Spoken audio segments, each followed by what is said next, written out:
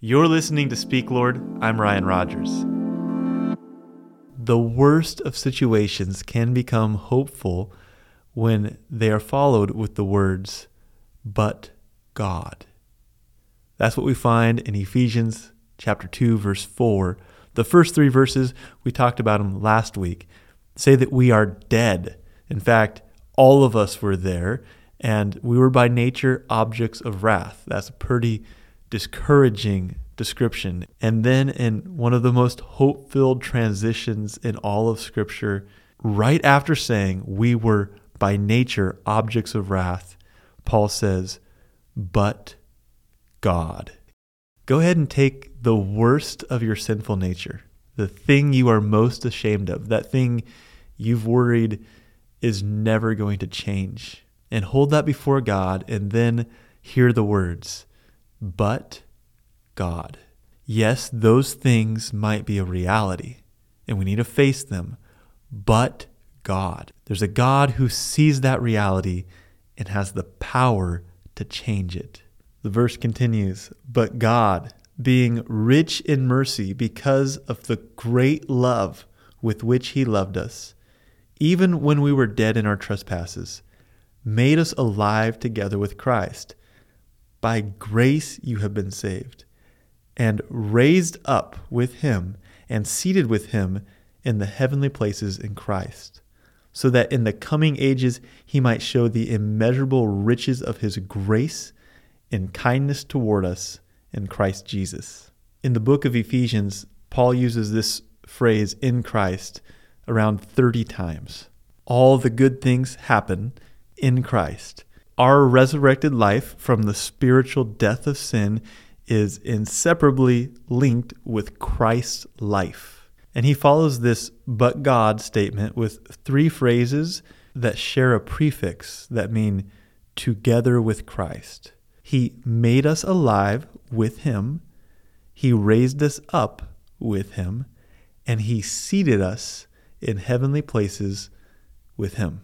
Here are three realities that happen together with Christ. They don't happen apart from him, they happen with him. Each of these phrases are said in past tense. He made us alive. He raised us up. He seated us with him.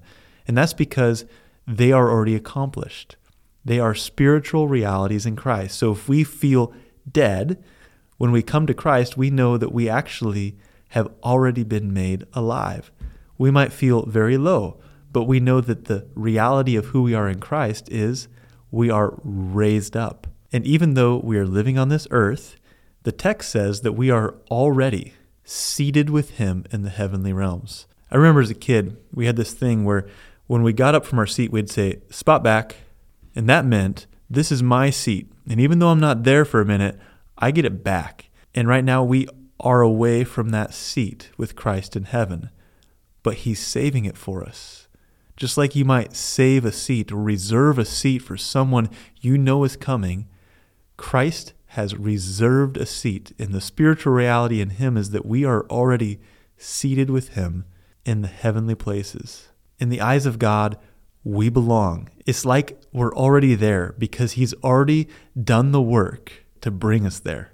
And this is so important because we see these two extremes, dead in sin and alive in Christ. It's like there's no in between, and yet we feel very in between. We feel like there's some good, but I'm still struggling.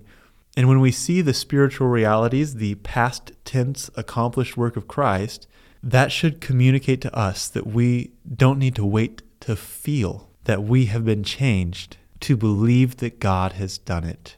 Don't make this a barrier to coming to Christ. Don't wait to feel that these things are true. Believe God. Believe that he has done these things, and these are spiritual realities for us to claim in Christ. Verse 7 says, "So that in the coming ages he might show the immeasurable riches of his grace and kindness toward us in Jesus Christ." Verse 8 says, "For by grace you have been saved through faith. This is not your own doing. It is the gift of God, not the result of works, so that no one can boast." Martin Luther said, "When I look at myself, I don't see how I can be saved. When I look at Jesus, I don't see how I could be lost." when I have received Christ and then I doubt my salvation, I'm not doubting myself. I'm doubting the power of God, because it's His power that saves me and none of my own doing.